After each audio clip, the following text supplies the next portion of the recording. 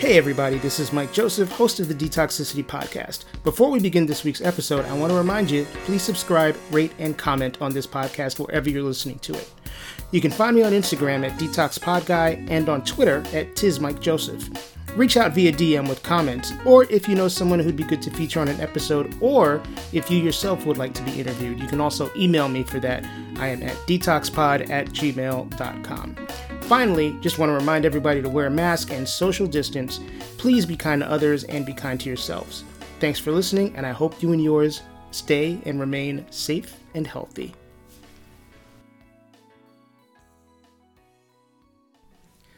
Peter Kirk is a musician based in New York City who records and tours under the name Panama Wedding.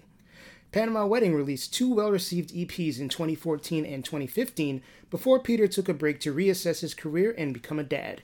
His first new single in some years, Fly to Panama, was just released this month. In our conversation, Peter and I talk about the ups and downs of being a professional musician, as well as how much different it is from his previous gig working in finance. We also discuss new fatherhood, presumed age requirements of a rock star, and whether Peter has a dark side. We also begin this talk with a solid 5 minutes of gushing over Phil Collins, so I apologize for that. Anyway, take it away, Peter. This is Peter Kirk from Panama Wedding. I live in Brooklyn, and I make music. You do. You make music. That's how I found you. So, where to start? There's a couple, actually one thing in particular that when I first saw you, because I first saw you play maybe like 6 or 7 years ago when I was living in Boston, is that the Lansdowne Pub. What? I looked this up. Really? Holy shit. Yeah. It was because we had talked before about, that first show that we met, and I looked it up, the Lansdowne Pub. That was I think it was a radio BDC show. It was like some sort of free show, but it was a little kind of like Irish bar in, yeah. I don't know. Do you know where that is, the Lansdowne Pub? It is in Back Bay. It's near Fenway. I remember it was a cool place. Hopefully it's still there. I think it is still there. The pandemic. I think it is still there. But yeah, that's the only show I've ever seen in that place, because it's not generally a music venue. But like the one thing I remember about like seeing you play and like, seeing you afterwards, I was like, this guy looks like a regular fucking guy. Because I don't know, and I shouldn't think this way. Like when you think of like a musician, you think like, Michael Jackson or Prince or Axl Rose. There's somebody who's like not the type of person you would normally see walking down the street. Right. And, and it's not, it's not an insult or anything like that, but like you just have a very like approachable, like regular guy. I could have a beer with this dude kind of look. And then yeah. And then like I read up on your story and it's like, oh, this guy used to work in finance and then decided to become decided to make records. And I'm like, that checks out. Because I could see this guy like walking out of Penn Station, the LIRR, with like the shirt, with the. I've done that. Right. Times, yeah. Right. With the collared shirt and tie on, just kind of like with the briefcase walking down to wherever. So. Yeah. Has anybody ever like mentioned that to you before? Just like. Yeah, it's funny.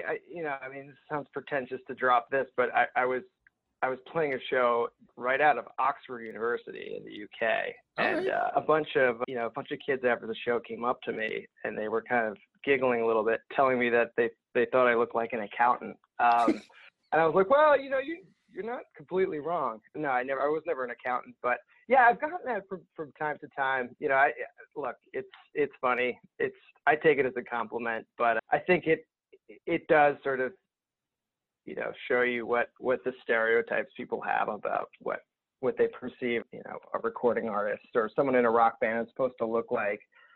For me, like I grew up listening to so many artists, like, guys like Phil Collins, for example, who I've done a cover of, like, sort of in some ways the anti-rock star, like balding and, over the age of 40. And, I take it as a compliment. It is funny, though, to hear people kind of say that from time to time. I got to share this with you now. I met Phil Collins once. And wow. Phil Collins is one of my favorite musicians. I mean, I'm from the 80s. I grew up, No Jacket Required. Phil Collins was my dude. And I have met, I've been in the music industry for 27 years. I've met lots of people. I've met Prince. I've met Springsteen. The person that I was the most psyched to meet was Phil Collins. And I think I'd be nervous to meet Phil Collins. Where did you meet him? He put out a soundtrack to a Disney movie called Brother Bear. And this would have been 2004. Tarzan. Okay, yeah. Yeah, it was after Tarzan. Okay. And it was him and Tina Turner that did that soundtrack. And he did a show to promote the soundtrack, and it was supposed to be taped for VH1, and I don't think it ever aired. I don't know why. But me and my boss at the time got invited to the show, and I dragged my boss because my boss is like, kind of hipstery dude from like the late 70s, early 80s who likes punk rock and fucking that kind of shit. Like, I'm not going to see a Phil Collins show. I was like, if you don't take me to this show, we are going to have a problem. So we went to the show, and then they're like, if you want to have your pic, no, they weren't taking pictures. There weren't camera phones back then. But they were like, if you want to get something signed or shake Phil's hand, you can do that. Just wait back here. So they let us out, like, one by one or group by group. And I went out and I almost cried, first of all. And which I was pretty jaded at that point. So for me to like be tearing up, and I just like, I shook his hand and was like, I'm such a fan of your work. And one thing I sort of did also was sort of stand next to him to determine whether I was taller than him or not, because I'm a pretty short guy and I wasn't sure where Phil Collins was on the shortness scale, and I am taller than Phil Collins. So is he really short? Is he like Prince short? Or no, like short guy? Prince is like shoulder height to me in heels. Prince is like a doll. Yeah. Yeah. Phil Collins is maybe like an inch shorter than I am. I'm 5'7" and some change. So was he a nice guy? I mean, he was a very nice guy. What was that like? He was a very nice guy. I mean, it was a 2-minute interaction. He doesn't seem like a nice guy. He doesn't seem like a guy who would, give you a hug. He'd be like. He didn't give me a hug, but he's also British, and British people are not very like effusive. True. But I was like, I'm a huge fan of your work, and I shook his hand, and he smiled, and he was like, oh, very nice. It's good to meet you, blah blah. And that was, more or less the interaction. Good impression. Yeah. So. I don't think I'm one to get starstruck, but I think if I met him, see, like guys like Peter Gabriel and Phil Collins and, Steve Winwood and, those types, meeting Phil Collins it'd be like meeting like Batman or like the Easter Bunny. Like, I don't like look at these guys as like real people living normal lives, going to Starbucks. And yeah, it's just like, he's almost this like comic book character to me. So seeing him kind of in real life would be completely surreal, but yeah, like, see, I don't know. Yeah. Like I would like to think that meeting him would be a pleasant experience, but I could imagine it being kind of scared to meet Phil Collins, but it's also seems like a really interesting. Yeah. I don't know if you've read his book. It's a good book. I have a copy I can lend you if you'd like. Yeah, sure. Wait, it's like his biography, right? Yeah. The other interesting thing about Phil Collins is that, which some people don't know, he's like one of the biggest collectors of memorabilia and history artifacts related to the Alamo. Like the Battle of the Alamo. Yep. He's like the preeminent historian on the Alamo. Like, you could like go to Amazon.com and like look up books that he's put out on the Alamo. Yeah. It's totally bizarre and but somehow like makes sense for Phil Collins. But so you're talking about a biography. Yeah, he's got an autobiography, came out I think 2 years ago. It's a good read. It's one of the better, and he's very self-deprecating and droll and very honest about things that he's been through fairly recently regarding addiction and sort of serial divorces and marriages and that kind of thing. Like, it's but it's a good read. Yeah. So definitely, it's on one of my shelves here. Pick that one up. Yeah. So going back to you, because this is not a podcast about Phil Collins. Oh. I'll do that some other time. But what made you? I mean, what brought you to finance, and then what brought you from finance to music? Because I think that's got to be a cool story or a cool series of stories.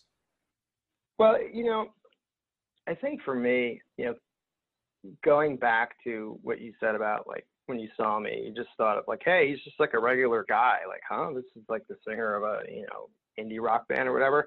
Like that's what kind of I've always like perceived myself as just this like just regular dude. Like I never, I guess for a long time, saw myself as an artist per se, as someone like the face of a band or, you know, project.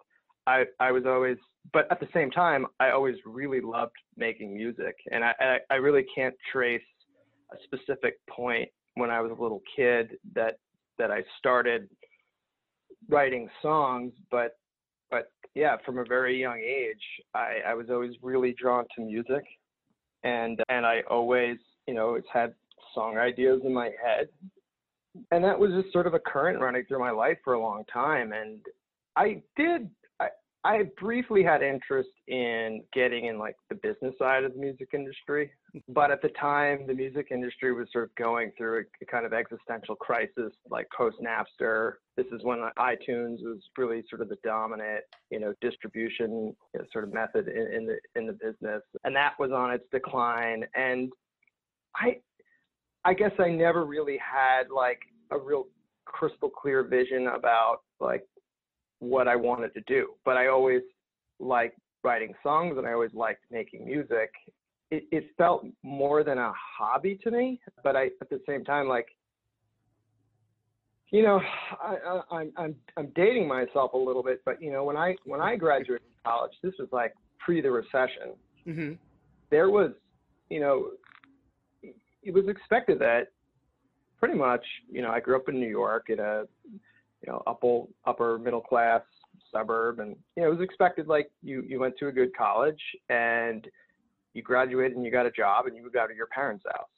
That was like, you know, that was sort of the expectation. You know, now all of that has changed, you know, with the economy, you know, falling apart in Sure. 08 and 09. So for me, like I just, you know, I had an interest in like economics and finance, and you know, I just got a job. That's kind of what you did right out of college. And for a while I was working at Deutsche Bank, and then was at Morgan Stanley working in like the FX trading area. And I think something happened around, you know, right after the recession, and I think we've talked about this before, but there was this sort of like, you know, sort of existential crisis, and there was a sort of like sense of nihilism where so many people had lost their jobs, and then the sense of, you know, a career and staying at a company was suddenly this very tenuous thing. Job security was this fleeting thing. I think a lot of people during that period, including me, started to rethink about, you know, what they were doing and what, you know, is this something that I'm really passionate about? And for me, it wasn't. And I just, you know, at the time I had a friend who was running a small recording business, you know, mixing and recording bands, and he wanted to rent a studio space in Midtown Manhattan, and he was looking for a partner to sort of, you know, sort of sublet his space when he wasn't using it to cushion the, you know, monthly nut. And you know, I kind of got lucky. It was like at the right place at the right time, and for me, I justified it. You know, I could squirrel away extra, like whatever, you know, 400, 500 a month or whatever it was. Because I had friends who were like in volleyball leagues or who had like shares in, you know, summer houses in Montauk or the Hamptons. So this was like sort of my extracurricular thing to just after work go into the studio, you know, with like, I didn't wear a suit, but, you know, I had like, you know, my work clothes, and I would take the subway and I would just work on music. And it was really kind of like, kind of like a therapeutic, fun thing to do outside of work to sort of de-stress.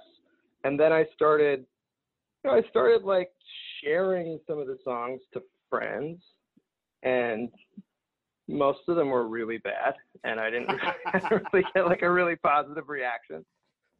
But are you saying that objectively or subjectively that they were bad? Well, you know, I mean, at the time I probably thought they were cool, but now, you know, listening back to them, like on my hard drive, I'm like, oh my God, what are they doing? But, you know, I don't think the songs necessarily were bad, but like in terms of recording and sort of the technical production side of things, yeah, really, truly objectively bad. But, you know, look, it was, you know, there was no expectation. It was just me kind of being creative, and And it was weird because like I started just putting out songs under my own name again, because under my own name, Peter Kirk, just because it felt so silly to me to like call what I was doing some sort of band or project name. It was just, it was just me. There was nobody else involved, literally. And slowly but surely, like friends of friends would hit me up and they were like, yo, like, what is this? What are you doing? And they kind of wanted to know more. And then it really just snowballed from there. And I developed a kind of small cult following of friends and friends of friends, and then just kind of random strangers from the internet. And it was like the first time where I felt like, okay, this is like maybe something that, I could potentially like do full time. Like I don't have to, work this sort of like soul crushing job in finance every day. And it was, it was a solid like 2 years before I think of doing it before I like got it. I would say I got anywhere with it. I wasn't aggressively pursuing a career in music, but I would send it out to like PR companies and stuff like that, and just to gauge interest. Or I would.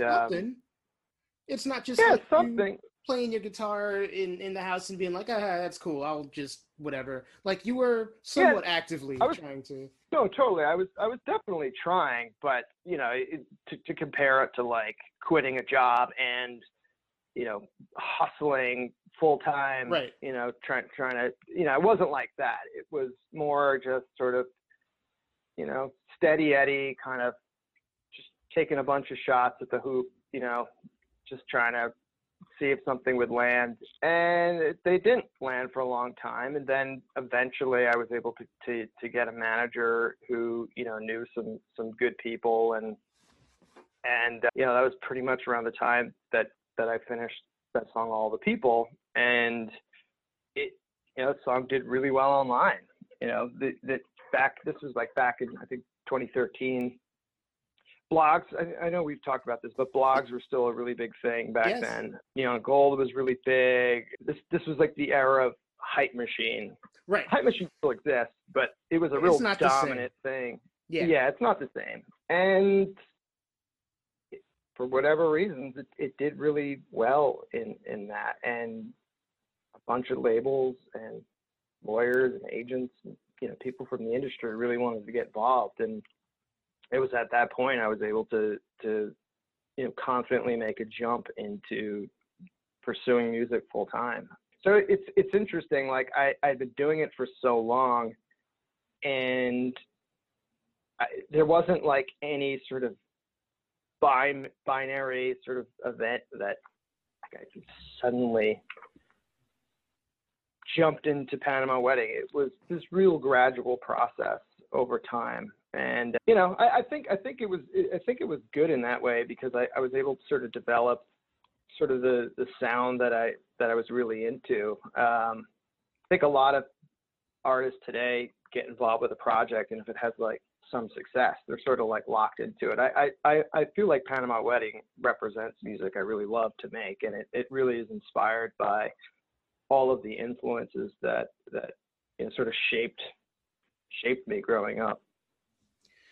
So one thing I'm thinking about now that I find really interesting is that you sort of came into music as a way to express yourself when you were already like, you're a grown-ass man, you've got a job, you've got money coming in, like you're settled. Was it, and it wasn't like, okay, like I want to buy a big ass house, or I need to get myself out of this like crappy financial situation, or even it doesn't really seem like it was that much like I want to be a celebrity, which is so antithetical to how a lot of pop stars or just a lot of people that are very visible in music today seem to come up. I mean, and I think from that sense, it does seem a lot more genuine. Like it's. Yeah, I think you're absolutely right about that, and it's not something I think about often. But you raise a good point. Like it is like I feel like artists today, especially, there's so many, like with all the social media, with Twitter and Instagram and TikTok and all these things and Spotify numbers. Those sort of existed in some ways, like when I was doing this, but nothing like it is, like it is compared to now. It's such a grind today, like having the most, followers and being so active on social. Like there's all this bullshit that has nothing to do with the art, actually being creative and the art of making music. You know what I mean? Like I know exactly what if I felt like during that period I had to deal with that shit, like I had to be, on the TikTok all day and I had to be, working my Instagram live feed, several times a day, I would have been like, fuck this. No way. This is nothing I want to get involved with. So that stuff like wasn't really around. There was this kind of, and this, but there was a sort of magical sort of golden age in the music industry from like 2005 to like 2011 maybe, and it sort of existed a little bit before that and sort of trailed off after that, into 2013, 2014. But like there were bands that were like just doing really cool music and putting it online, and maybe it got picked up by like Stereogum or something. I know we've talked about this before, but like Passion Pit is a great example. Yeah, just a band that came from nowhere, making this totally, mostly Michael, the sort of visionary behind the project, but putting out this really idiosyncratic, really interesting electronic pop that we've sort of heard before, but not really quite like he made it. And an artist like him kind of came out of nowhere and just exploded on the national stage and just blew up. It was a really cool time, and I think I was definitely motivated by that kind of window that existed back then. Like if people making music they really care about, that's really interesting and unique, it's getting out to potentially a lot of people. That was always like a motivating force for me. But yeah, at the end of the day, you're right. It was about making music I wanted to hear that I didn't think was out there really. I mean, there's music I love that's out, Phil Collins, Peter Gabriel, whatever, but like I felt like there was no, at the time, there wasn't like a lot of like adult contemporary music in the sort of VH1 sense that we had growing up. And right. I felt like, man, like nobody's doing that. Like it's like cool. It's cool in a weird way to just be kind of a weird guy, like making pop jams, Yeah. Like that's cool. And there's like nobody really doing that. You know what I mean? And I just felt like, well, someone's got to do that job. Why not me? And that's sort of it. And that's kind of cool. Not just the regular personness of it, but the fact that here we are in like the early 2010s, or mid 2010s at the time that you first started, becoming popular. And it's music that's melodic. And like, I was like, okay, this dude listened to a lot of Z100 as a kid. Growing up in Long Island, you had to listen to Z100. It wasn't really a choice, right. But yeah. But just, has a lot of the same musical signposts that a lot of people my age have, whether it's, Phil Collins and Bon Jovi and Steve Winwood and Michael Jackson or whoever, like just right. makes melodic pop music, and even, I remember when listening to Passion Pit for the first time, I was like, this is basically indie rock plus 80s R&B plus like 80s freestyle dance music, like mixed up together and, turned into something, somewhat different. Like it was very reminiscent. Fresh. Yeah. It was fresh. It was fresh. Like you listened to it and you were like, whoa, hold on. What is this? Like that was cool, Yeah. So at a certain point, like you got signed and you were working on stuff and you were touring, and you toured the country at least, if not the world. So you got to do a lot of like, did you ever get like the holy shit, I'm a rock star kind of feels at any point? No, not really. I mean, all that's once you're kind of doing it and you're an artist, everything starts to become relative. Like, I don't think I ever really had like a moment like that. I mean, I think when I was playing some big, like when we played first time we played Firefly, no, the only time we played Firefly, we had a huge crowd. That was a real surreal moment where I kind of thought, okay, this is not normal anymore. This is strange. And then, we played on TV. We did Jimmy Kimmel. That was kind of a weird Alice in Wonderland moment. Like, okay, this is different. And then, but no, I don't think so. I think for me, I was always so wrapped up in the process of working on songs and running a band and trying to keep sort of the team together and making sure all the parts of the machine were working. And so I didn't really have a lot of time to just sort of sit back and reflect on like, oh, wow, look at my life now. And so like a little bit of that, but not really, no. Okay. I never had any moment where I felt like a rock star. Definitely not. Even from the perspective of like, like, fuck you, I'm a big shot. Where are my hookers and blow? Like, none of that kind of shit. Well, that's all true. There's a lot. The most hookers the best hookers you've ever seen. And then the blow is great, but. I've hung around finance people before, kind of like the Wall Street types. And I've hung around musicians. And yeah, I want to say like the Wall Street guys party harder. Yeah, definitely the people with money and expense accounts are doing that stuff instead of the bands touring around the country basically trying to pay their rent. So you're right about that. But yeah, I never really, in terms of like the rock star life, I never really was exposed to any of that shit. I mean, I had like one or two episodes where I kind of saw glimmers of that. And I didn't partake in that, obviously, but yeah, I think that exists probably at some levels, but I never really was exposed to much of that. So yeah, I mean, definitely in finance you see more of that. Because an indie musician isn't necessarily taking in a ton of cash, and they're driving around the country in a van, and they smell bad, and they want to sleep on your couch and drink beer. Right, yeah. Whereas the guy with the nice suit on, with the the customized fitting suit, is definitely going to have like money to blow on the other shit. So it's true. Very true. It's interesting perspective.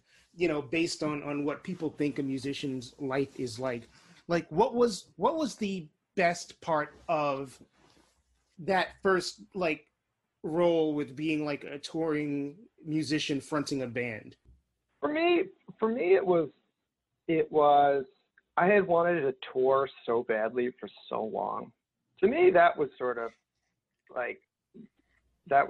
just like the end of the rainbow. Like I always wanted to tour because I felt like touring was like, okay, you're really doing it. You're like a real band. And the first tour we did, we were supporting. Well, first tour we did was for an artist called RAC. He was a friend of mine, Andre, and that rolled into the tour with a guy named Dan Kroll, who's a UK-based artist, and that took us all over North America. And for me, just doing it and being in the van with the band, going all over, experiencing all the good and the bad of being on the road, I was so happy. I felt like, okay, I've achieved a concrete goal that I have set out to do for a long time. And, there wasn't, I would say, like a specific event, but it was really that first tour that I really felt it was very fulfilling for me. Right on. And, some time has elapsed in between then and now. And in that time, I mean, I what have you done with that time kind of in between? Because you're about to release new music, or might have released new music by the time this gets released. Right. So how'd you fill that gap? Well, I mean, basically from, 2014 I had toured from pretty much 2014 on and off through basically, spring of 2017. It was like put out EP, tour a bunch, go back in the studio, work on another EP, and then tour a shitload. And so I think the last tour I did was like in 2017. My wife and I had a kid in 2018.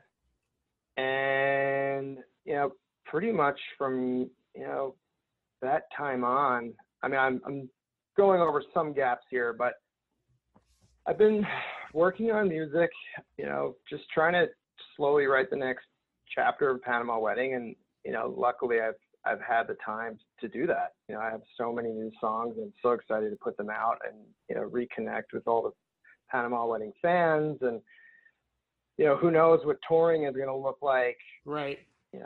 Especially post-pandemic. But I think for me, it was like, growing up, becoming a dad. I got married during that period. Right. Sort of, living my life, just being a human, working on a bunch of songs. And now I feel like I'm ready to sort of come out of the bunker, if you will, and, get back in the game. Right on. And you mentioned that you had a kid, so I assume part of the reason that you did take the time off was to fully invest in the dad thing. Yeah, for sure. Yeah. Like, I just, as someone that has no kids, like, what is the coolest thing about being a dad? The coolest thing. Well, I'll just explain my experience with it. I always wanted to have a kid. I got married. And in some ways, I expected to have a kid at some point. It was like just something that was on the itinerary, if you will. But I never had any strong I really want kids, because I know there are people like that. Right. That wasn't me. And I think I was, before we had our daughter Dylan, I was sort of like, well, oh man, like I'm gonna lose so much sleep and it's gonna be so stressful, and like I gotta change diapers and all that. I'm like, oh my God, like what am I getting myself into? And one of my best friends from college was like, yeah, all that stuff is true, but like you don't realize when you have a kid how much you love them. And at the time I sort of understood what he was saying, but I didn't fully. And I think that's probably the coolest surprise about being a dad, is that you just have you have this level of love for a human being that you've never really experienced before. It's such a crazy thing. It's really hard to explain into words, but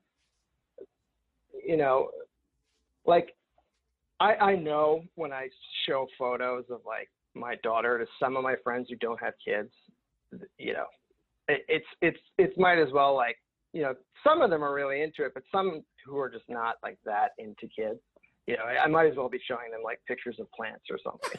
But unless they're really plants, like, yeah, they're really, plants are expensive. So are kids, but like I get it in some ways. Like, yeah, I sort of was there at some point or another in my life, but that to me has been the sort of most illuminating aspect of having a kid. It's just the level of extreme love you have for another person, and how much they just sort of just love you. I mean, it's an incredible thing. It came at such an important time for me, because I was, this was at the time where I was, basically in exit negotiations with my label, and there were some changes happening in my team, sort of structurally, and, personnel changes. I was so stressed out, kind of just depressed and bummed out. And, having our daughter was this like huge beam of light that just came into my life. And I was definitely still stressed out about kind of things happening in the, my career, but I was suddenly like just really, really happy. I was really happy to be a dad, and really happy, just caring for this child. It gave my life so much meaning, and it, like, you know, because for a while I felt very unmoored by, like, you know, I wasn't sure, you know, if I wanted to keep making music or, you know, what I should really do next. Just kind of going through a little bit of like an existential crisis, but Sure. but you know, it just like it just happened at such a moment that really kind of like, you know, I just felt really happy, and just like, and in a weird way, like, because I'm so OCD and perfectionist about when it comes to making music, and I put so much stress on myself, and it kind of in a weird way like made me care. Like, it kind of, I started to like not really give as much of a shit about, like, you know. Yeah, you got to reprioritize. Particular, you know, like it's not like I'm suddenly just like, you know, just half-assing songs or anything like that, but I just suddenly was like, all the stress that I kind of put on myself and trying to, you know, be the best songwriter, best, you know, head of Panama Wedding or whatever, like, suddenly all that just felt kind of very frivolous to me and kind of silly. And you know, I kind of just got back to writing songs that I loved, and like, you know, maybe not caring as much. I don't know if that makes any sense. No, it totally makes sense. I mean, you know, again, like, I don't come from the perspective of someone who has a kid, but whenever something that monumental happens in your life, I feel like you have to reshuffle. Like, it makes you rethink most of the other things that are important to you. Right. You know, totally. And, you know, So, yeah, you got to reshuffle a little bit.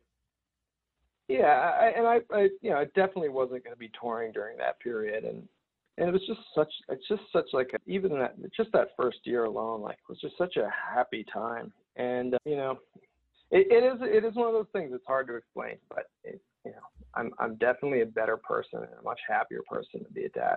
That's awesome. Now, raising a kid, raising a, you know, young lady at this point, like, as a dad, like, what is important for you to teach her about men? To respin like a question that I've asked a couple of other people before, but I don't know that I've spoken to anyone that has daughters. I have, but nevertheless, yeah, like, you Do I have to answer this question? No, I'm don't kidding. know. God, yeah, that's a tough one. Don't trust any of them. No, but you know, I don't know. I mean, I think, you know, all the obvious things, you know, like, definitely. I mean, it's hard for me to kind of wrap my mind around Dylan dating because she's not even 2 yet. Sure, but, yeah. you know, always, always keep people in your company who respect you and want the best for you, and, you know, are always bringing out the best version of yourself.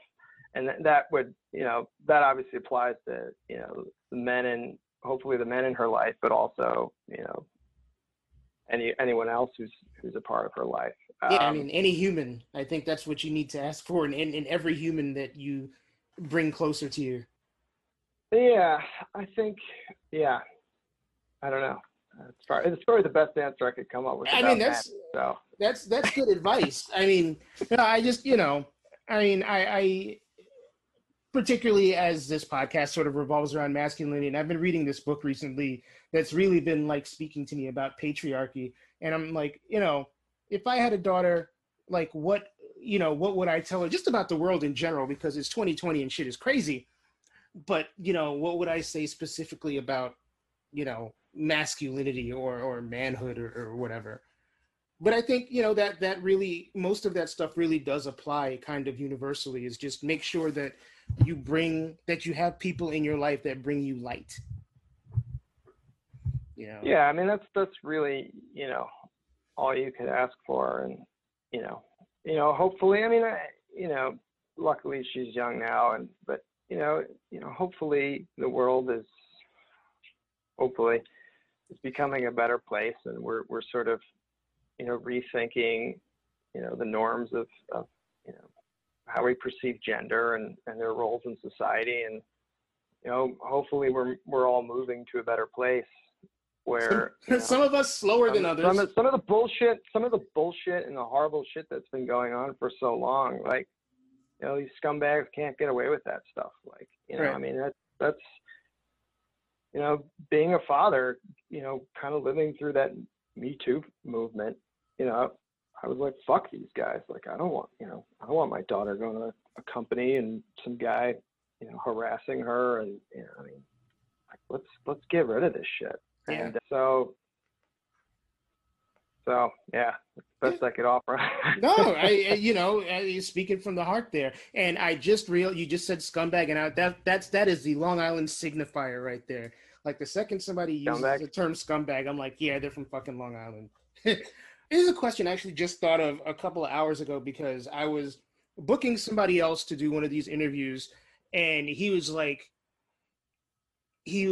I'm a straight white guy, and I sometimes feel like the enemy, and I want to talk about that. And I'm thinking in terms of music specifically right now. Mm-hmm. And one thing there is not a lot of, that there were for a long time, were sort of not even just straight white guys, but straight white guys over 30. So, as a straight white guy, or presumably straight white guy over 30, making music, like, where do you feel is like, like your spot, like, kind of coming up? What do you mean the spot coming up? Like, I mean, just like, I mean, at this point, like, it's almost like you're kind of unique. Because even like, I would have thought that look, I take that as pretty neutral. Like, I would have thought maybe 10 years ago that things like, like being over the age of, first of all, I know a ton of bands and musicians who I'm very close friends with who are very successful, who are over 30 doing very, very well. But anyway, that's neither here nor there.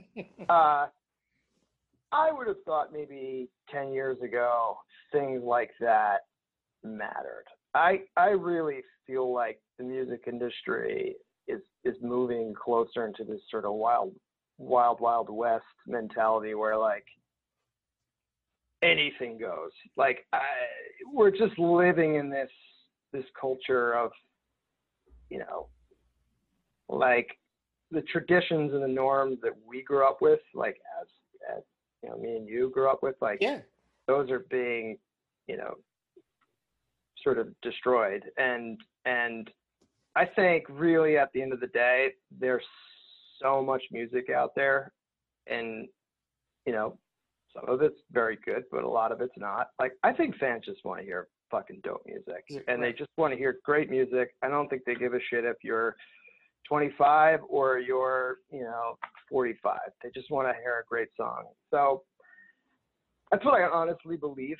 Yeah, there might be some people who, kind of find the age thing sort of interesting and strange, but not something I like to think about a whole lot. And I think in a weird way, it is like kind of cool in a way, like kind of how we started this conversation, when you see an artist who's like doesn't really fit the sort of cookie cutter vanilla, cliche of what you expect an artist to look like, when it's just a regular guy who's like losing his hair or whatever. Like, there's something I think that resonates with people. And whenever I have those, those kind of moments of like, oh man, maybe I'm really getting up there. Like, I just remind myself of that. Like, you could drive yourself crazy. I remember when I was turning 27, freaking out about that. It's all relative. It's all like, there's always something you could find in your life that, is not perfect. It's not ideal, but, for me, it's just, you got to put out the best songs for the fans that love the project, and, hopefully they love it back. And that's all really you can ask for. That I think is the way to do it. And, being whatever you are isn't a detriment to you making good music. I mean, it's just really interesting to me. I think back, to back in the 80s when, like, again, like somebody, or the 90s, when you could hear like Phil Collins or like Rod Stewart or, whoever on the radio. And these were guys that were old enough to be like my dad.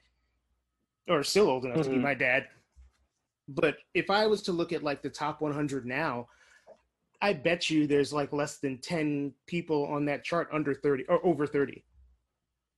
Yeah. Yeah, I mean, I'm not really in that game anyways. Like, Right. I don't think, my fans even really like look at the project like that. But I think, in many ways that sort of world of like top 40 is pretty divorced from like anything that I'm doing. But I think there's a certain demographic that probably cares about things like that, or I don't want to say cares about it, but might think about those things. Well, there are. I mean, it's weird because like I have to separate business me from like personal me, and Yeah. personal me doesn't give a fuck what's on the charts. Personal me just wants to hear like good music, but business me kind of keeps an eye on what's going on, and I have very little like personal relation to it. But again, it's like thinking like a music fan of my age, but also the little tiny part of me that thinks like somebody that works in the industry, and thinks that like everybody wants to, or even like the little kid part of me that thinks everybody wants to be a star, as opposed to Yeah. just like making music and owning their particular lane, whatever that is. Yeah, I mean, if you're like I mean, there's a difference between, like truly being an artist and you know, presenting something, offering something really unique in the music scene, something really unique, idiosyncratic that's yours, and you cultivate a fan base that love that, and you're servicing your fans, and you're building that relationship. There's that, and then there's the sort of like super commercial, almost kind of brand side of the music industry, where Right. they're not just recording artists, they're brands.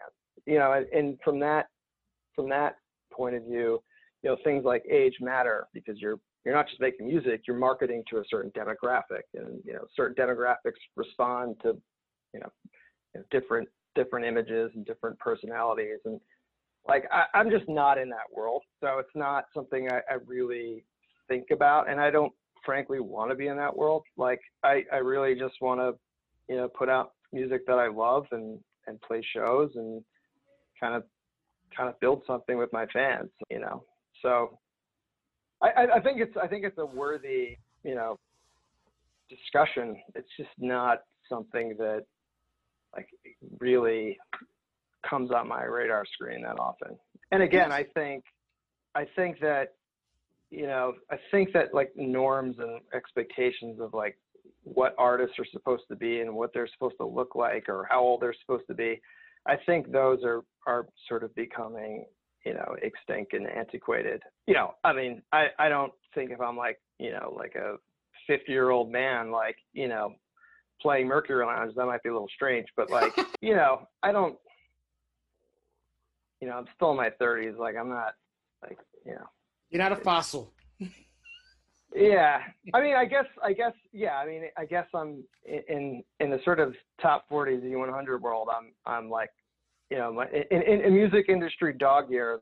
I'm in my golden age. I'm in my geriatric phase. But yeah, like I don't. Who cares? I hear that. So I got one sort of heavy question and one kind of light question for you to sort of, wrap up. The heavy question, like, you mentioned sort of existential crisis, as you were kind of parting ways with your label and your management and stuff like that. Like, you seem like a pretty like, even from like your music's perspective, is upbeat generally and positive. Like, have you always been have you not ever been angsty, or I don't know, what am I trying to ask? Like, is there a dark side of Peter Kirk? There's a dark side to everybody, Mike. Hey. No, I'm just joking. I guess there is. No, I don't think so. I mean, for to do I get depressed? Yes, of course. Do I get angry? Yeah. Do I deal with anxiety issues? Absolutely. Just like a lot of people. Right. I'm a human being. Like unlike working in a job in finance or working at, a marketing company, or, there's no real, kind of training manual to being a recording artist and being on a big label and touring around the country, running a band, dealing with agents and managers. Nobody like teaches you how to do these things. And, for the first few years, there were a lot of really good moments that were really special that I look back very, very fondly on, and I have nostalgia.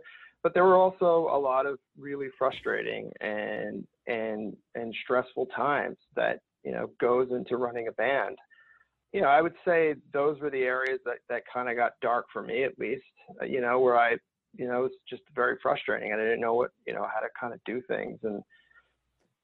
But I suppose I'm not somebody who was like really prone to like depression. I think I have very intense OCD and anxiety from times, and I think those are probably related in some ways. But I think generally I'm an optimist at heart, and I think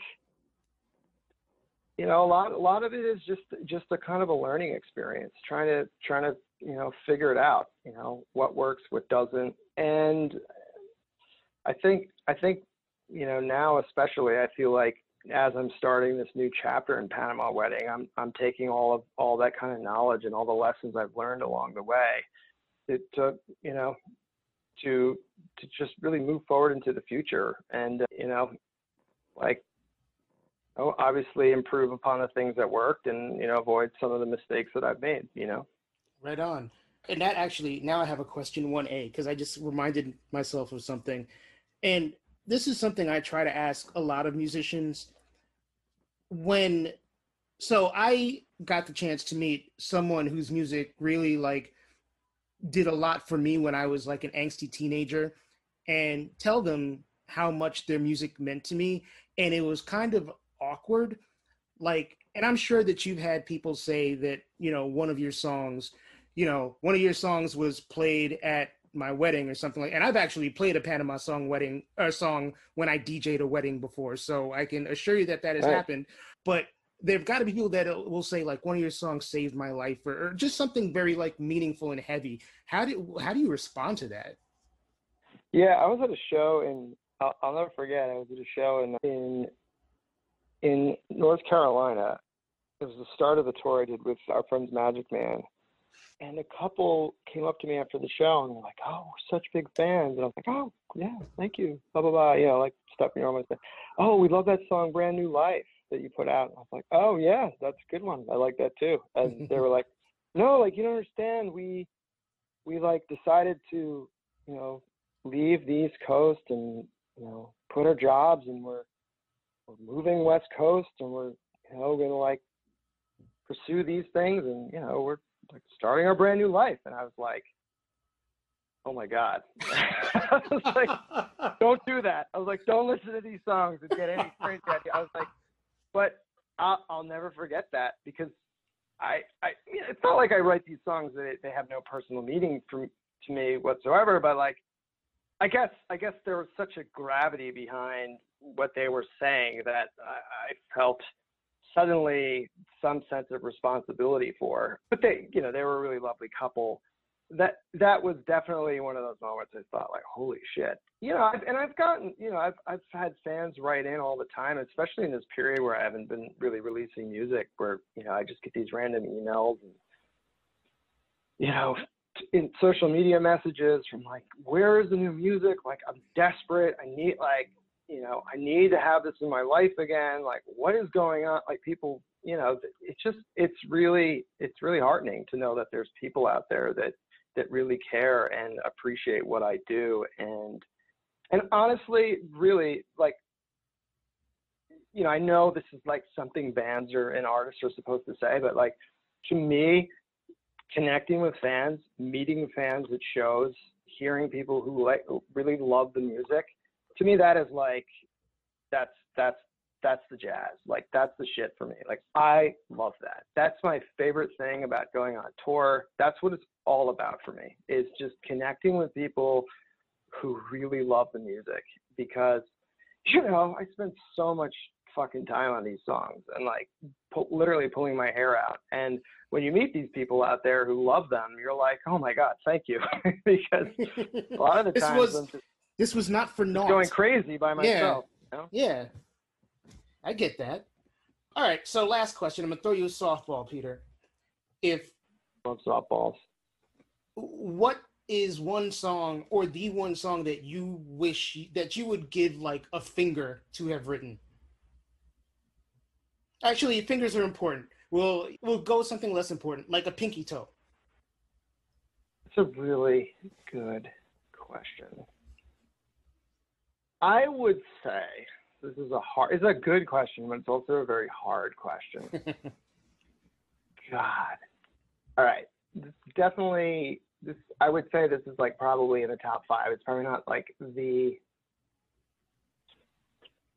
I'm thinking of God Only Knows by the Beach Boys, because it's just such a weird, ghostly, crazy song. I mean, it has this sort of otherworldly quality to it. It's such a weird, like, strange, beautiful song. I mean,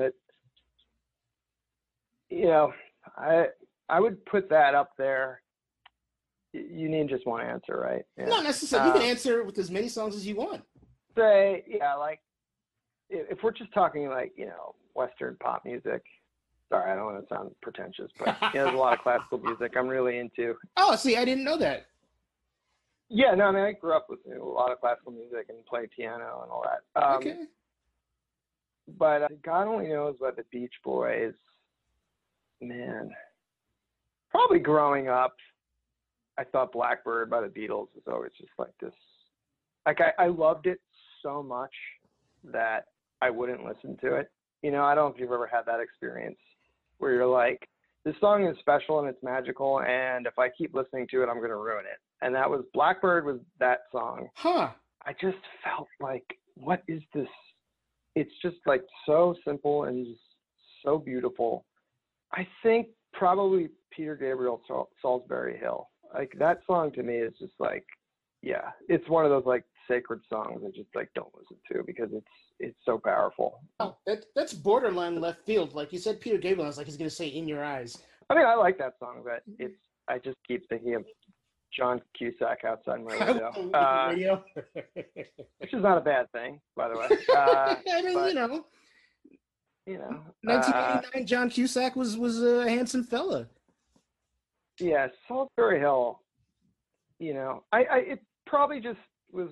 A lot of times you have attachments to certain songs because you kind of fell in love with them at a specific point in your life. Absolutely. And Salisbury Hill was like when I was graduating from high school, and I was, I think I went through like a breakup with my girlfriend, and it was like just this sort of like coming of age pivotal moment for me. And that song was sort of kind of in the background, the sort of soundtrack of what I was going through. And, in many ways, the song is about change, and it's about, Peter Gabriel exiting Genesis and kind of facing that sort of existential dread of, what is this next chapter of my career? What is, it's just such a powerful song that I think he could have only written. And I really think those are the best songs, that they're just these idiosyncratic, strange ideas that come out of people at specific moments in time that,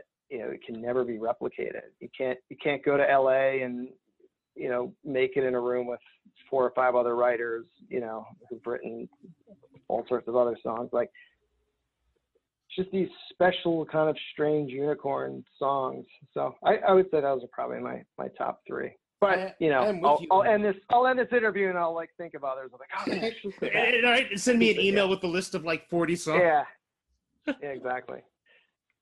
Right on. Thanks, Peter, for sharing your time and thoughts with us. The track Fly to Panama is available on all streaming services now, as is the rest of the Panama Wedding catalog. Make sure you check out the Easy Lover video with Great Good Fine OK on YouTube. It's pretty awesome. Panama Wedding is also where you can find Peter on Twitter and Instagram. One goal of this podcast is to shed light on charities that need your help, and this week's charity is the New York City Anti-Violence Project. which provides much-needed resources to LGBTQ people who are victims of domestic violence, familial violence, and police violence. I have worked with this charity before. They are fantastic people, and you can find out more about them at avp.org. And of course, I'll remind you again to please subscribe, rate, leave a comment. Wherever you're listening to this podcast, it is much appreciated and only helps our mission get out to more and more people. And make sure you follow me on social media. I am on Instagram at DetoxPodGuy, and I am on Twitter at TizMikeJoseph. If you have an idea for a theme or a guest, or if you yourself want to be on the show, you can reach me via either of those social media platforms, or you can email me at detoxpod@gmail.com. Once again, I am Mike Joseph. This is the Detoxicity Podcast. I wish you continued safety and health for you and yours. Till next time, peace, y'all.